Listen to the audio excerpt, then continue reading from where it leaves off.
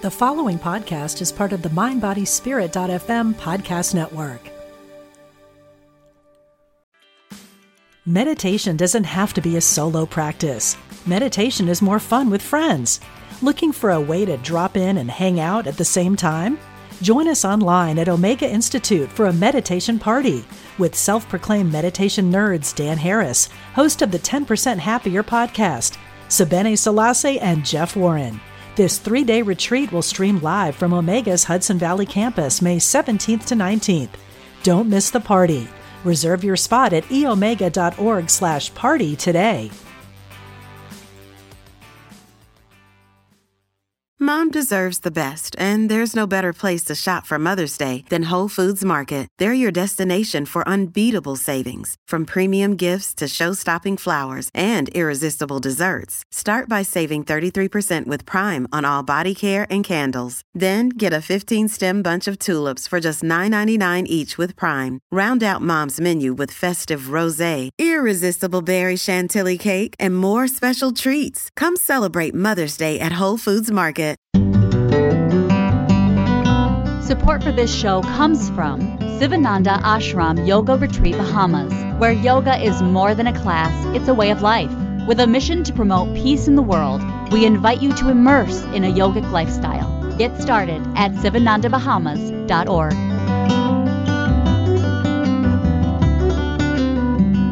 From Spirituality and Health magazine, I'm Rabbi Rami, and this is Essential Conversations.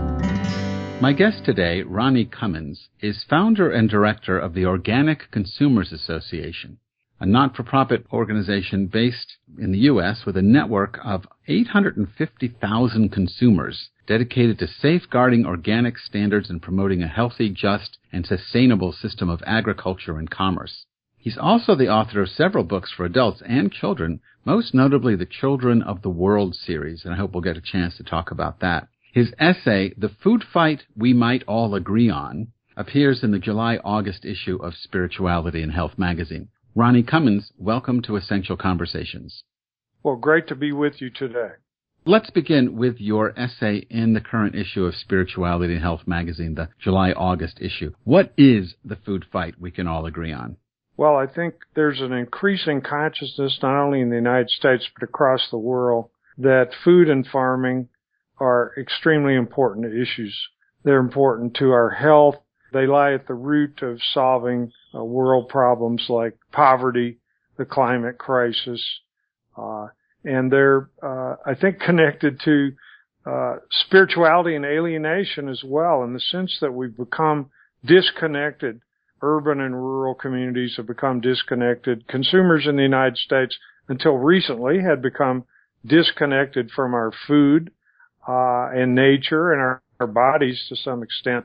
But thank goodness, starting in the last 15 years or so, I think we're seeing a great transition where people are seeing that organic food and issues like fair trade are not only good for our health and good for the environment, but they're good for our soul as well. And this genetic engineering issue has really, I think, focused a lot of people's attention on the problems we have with big food corporations and chemical companies basically conspiring together to tamper with our food, and yet they don't want us to know about it. They're spending millions and millions of dollars to prevent our basic right to know whether our food is genetically engineered or not. They continue to pay for scientific studies that try to convince us that, oh, don't worry about pesticide residues in your kids' food. Don't worry about artificial hormones injected into the animals in these factory farms. Don't worry about the antibiotics that are routinely given to animals so they can survive in these hellish conditions in these factory farms. And the truth of the matter is, the public do care. A big food fight has broken out, and I think people are voting with their food dollars, and it's alarming to the large corporations that have tended to dominate our food system for the last 50 years. You look at the balance sheet of all these junk food companies and junk beverage companies, whether it's Coca-Cola or General Mills or Kellogg's or whomever, McDonald's, and across the board, they're not making the kind of profits they used to make. And they're doing things like buying up organic companies. They're trying to take artificial flavors and colorings out of their project and a lot of the chemicals because they want to make it look like they're putting out healthy products. But I think consumers are now ahead of that. They're not going to be convinced by cosmetic changes, if you will, in these processed foods. They're not going to be convinced that the government says genetically engineered food is probably safe, so I'm not going to care about it. So I think that the public, thanks to the Internet, thanks to programs such as this, have learned how to access alternative sources of information and inform themselves about these issues. And this is a big problem for America's food giants because the bottom line is they have to change or consumers are going to no longer buy their products. When you're talking about, consumers changing their purchasing habits and, voting with their dollars, and I certainly understand that money is, in a sense, certainly has a moral, ethical component. Are we talking about just sort of a certain segment, the upper middle, maybe even upper class that can afford to do this? I mean, how does this impact trying to eat organic? And we have to talk about what that really means and all the different labeling scams that are out there in the supermarket that sounds like it's organic, but it isn't. But before we get to that, I mean, let's just say someone wants to eat organic. It's usually more expensive. How does that impact people who can barely get by on the money they've got to eat the stuff that Monsanto is pumping out? Yes, well, we obviously have a problem in the United States with poverty and people being economically stressed out. It's interesting, though, if you look at the statistics back in the 1950s, when I was growing up, the average American family spent 22% of our household income for food. And we didn't think that was, totally outrageous. Right now, the average American family or household spends less than 10% of household income for food, and yet people feel stressed out enough to where if you ask them in a poll, like has been done repeatedly, if they believe organic food is superior, well, about 60% of Americans say yes, they know it's superior. It's safer, it's more nutritious, better for the environment and the animals. So then why aren't the majority of the public buying organic food on more than an occasional basis? And what they say is they can't afford it. If food is half the price it was 50 years ago and people say they can't afford it, why are they saying that? And I think the obvious answer is that everything else is so much more expensive than it was 50 years ago, whether you look at healthcare bills or rent or utilities or trying to keep your kids in school. The cost of living in the United States stresses out most of the population. Unfortunately, they cut corners on food, whereas if they would look at the true cost of chemical-intensive, factory-farmed food, the genetically engineered food, the costs are extremely high. You don't pay for it just at the cash register in the grocery store. You're paying for it with astronomical healthcare bills that are partly related to poor diets. You're paying for it for environmental cleanup that you have to shoulder the bill for. You're paying for it, with taxes that literally subsidize billions of dollars a year, these factory farms and these GMO things. So the true cost of food, very hard for people to deal with when you're just looking at, here's how much money I have left in my checkbook. Here's the prices in the grocery store. The junk food and the processed food appears to be cheaper than the organic. Nonetheless, organic grew last year 11.5%, whereas chemical conventional food grew 1.5%. So obviously, people are backing off. About 10 cents of every food dollar now in the grocery stores is spent on food that's either labeled as organic or natural. And a lot of this food that is marketed as natural, of course, isn't that much different from the chemical food. But nonetheless, consumers are trying to spend with their food dollars. So how do we make organic available for everyone? Well, we have to look at programs like the food stamp program is huge. It's $60 to $80 billion a year already, but it's only reaching half the people who are eligible for this food. And of course, the amounts of money you get on food stamps in no way can pay your food bill. So even though we're seeing a sharp increase in the use of food stamp, the debit cards at farmers markets and, natural food stores, that lower income people are saying they want organic food, but they're unable to do so. So it's our job as ethical consumers, as ethical citizens, to make sure that all the people, not just the people of the United States, but all the people of the world deserve not just food, access to food, but the most healthy, nutritious food. Can't argue with that. It certainly sounds right. I was a little surprised that the percentage that we spend on our food went from 22% down to 10%, especially given the fact that the cost rises and the incomes are flat for so many people. But let's just take the number as it is. When you go to the grocery store, I'm looking at a ABC study, a comparison price study of products that are what they call conventional, which is produced by Big Agra, and those that are organic. Just give you a couple of examples. So a Fuji apple, it says here, if I go to the grocery store and I buy the regular one, it's $3.89. If I buy an organic one, it's $1 more. So, someone is really pinching pennies, and there's other things like carrots are 89 cents for a bag versus $1.99 for a bag. And there's just a whole list of things here. It's sometimes significantly, sometimes only moderately more expensive. But that's sort of an obvious question. That's not the obvious question I want to ask. So I'm standing in the grocery store, and I'm looking at 2 cartons full of apples on the shelves, and one says organic and one says nothing. And the difference is $1.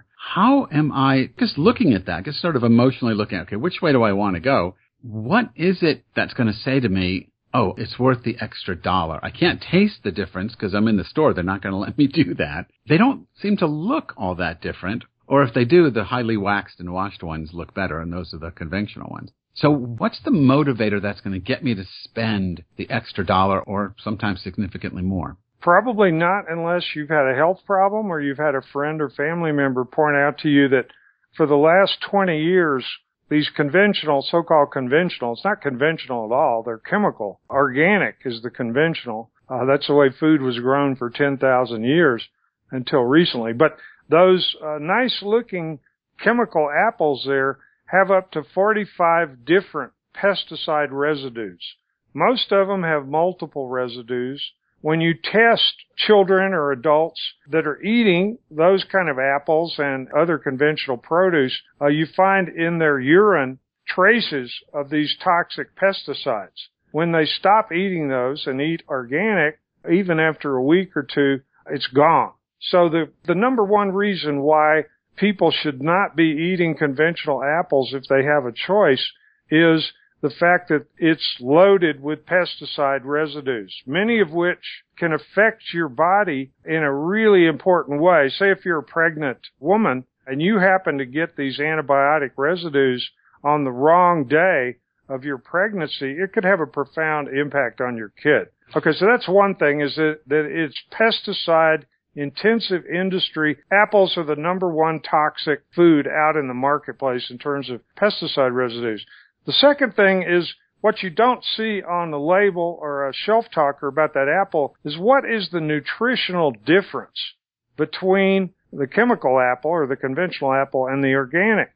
If you knew what is the case, the higher levels of not only vitamins and essential nutrients in the organic, but the fact that there's very, very important trace minerals that you find in organic produce that you don't find in the conventional produce, because the conventional produce is grown on soil that essentially been killed and artificially maintained with artificial fertilizers. If you knew that that conventional apple was lacking in essential trace minerals that you need for your health, you would definitely pay that extra $1. The nutrient density is the difference. You're going to have to eat 2 or 3 of those cheaper apples to get the nutrients in the one apple, and you're also going to get a dose of pesticides at the same time. You've said several times, if you knew. Now, the manufacturers, big agriculture entities, these factory farms, they don't want us to know. So I'm wondering, how successful has your organization been in pushing accurate labeling on these foods?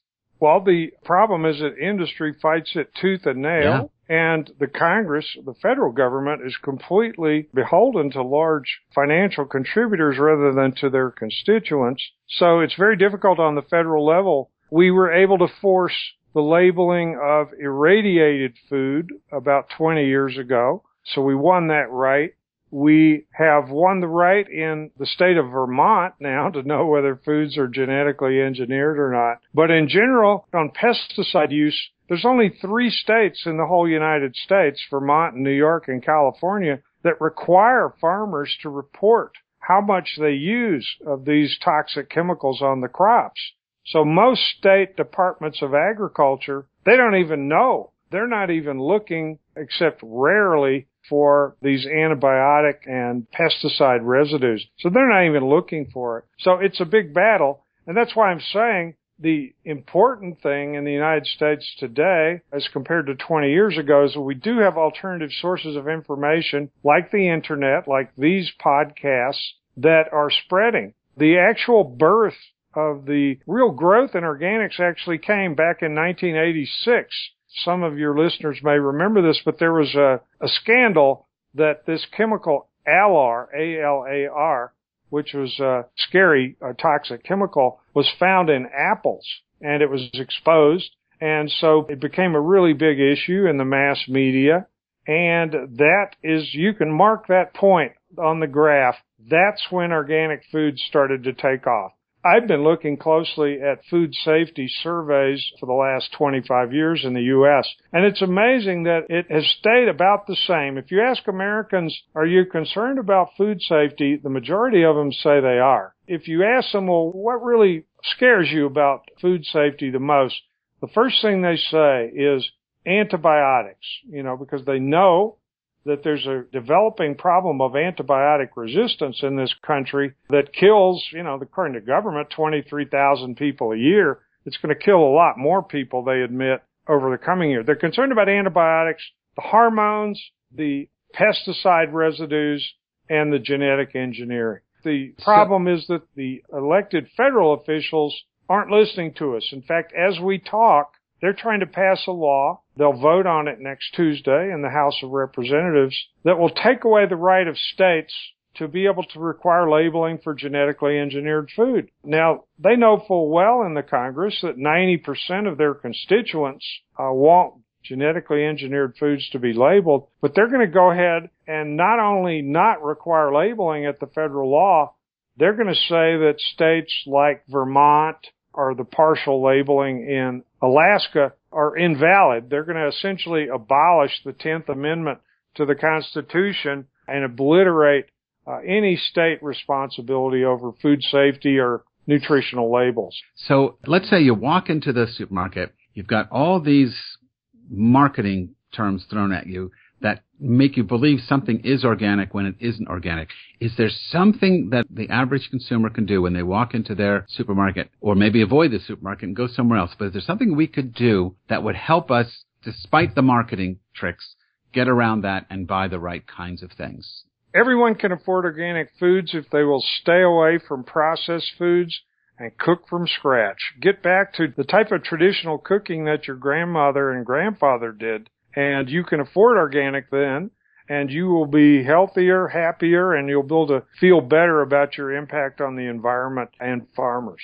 So that's a pretty optimistic notion that people are going to have the time to do that. But yeah, I get what you're saying. What about making, I forget what it's called now, it's just slipped my mind, but we do this, where you work with a farmer, local. A community-supported agriculture, yes, where you're buying directly from farmers, that's growing rapidly, as are farmers markets.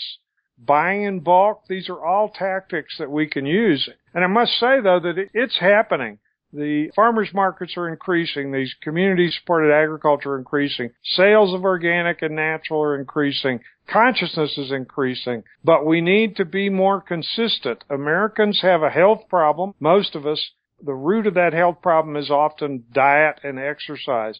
We need to get serious about getting healthy and making sure our families can get healthy as well. And we're going to solve a lot of problems at the same time if we'll just be more conscious every day about what we cook, what we eat, how we spend our money. That is the perfect place to end. My guest today was Ronnie Cummins. Ronnie, thank you so much for being on the show. Well, thank you.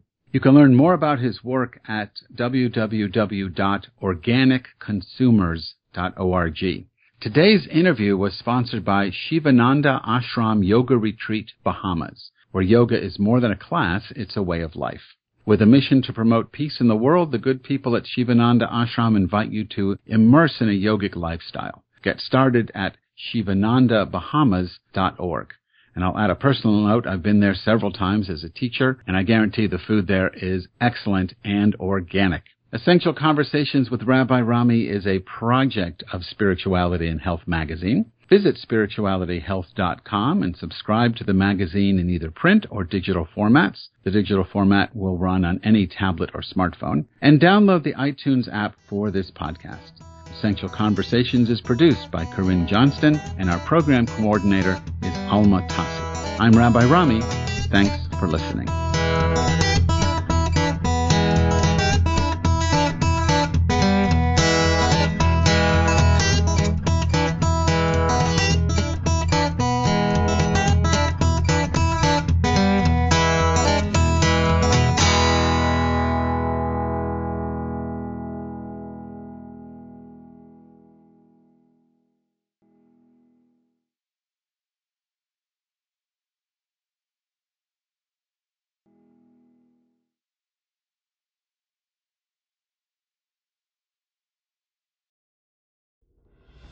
Are you looking for help on your path to healing? I'm Lisa Campion. I'm a psychic, Reiki master, teacher, and energy healer. On my podcast, The Miracle of Healing, I'm going to help you on your healing path. Listen to conversations with leading teachers in energy medicine, quantum healing, and people who have recovered from loss and illness. Whether it's to take care of your own healing or to help other people, this is the podcast for you, right here on mindbodyspirit.fm.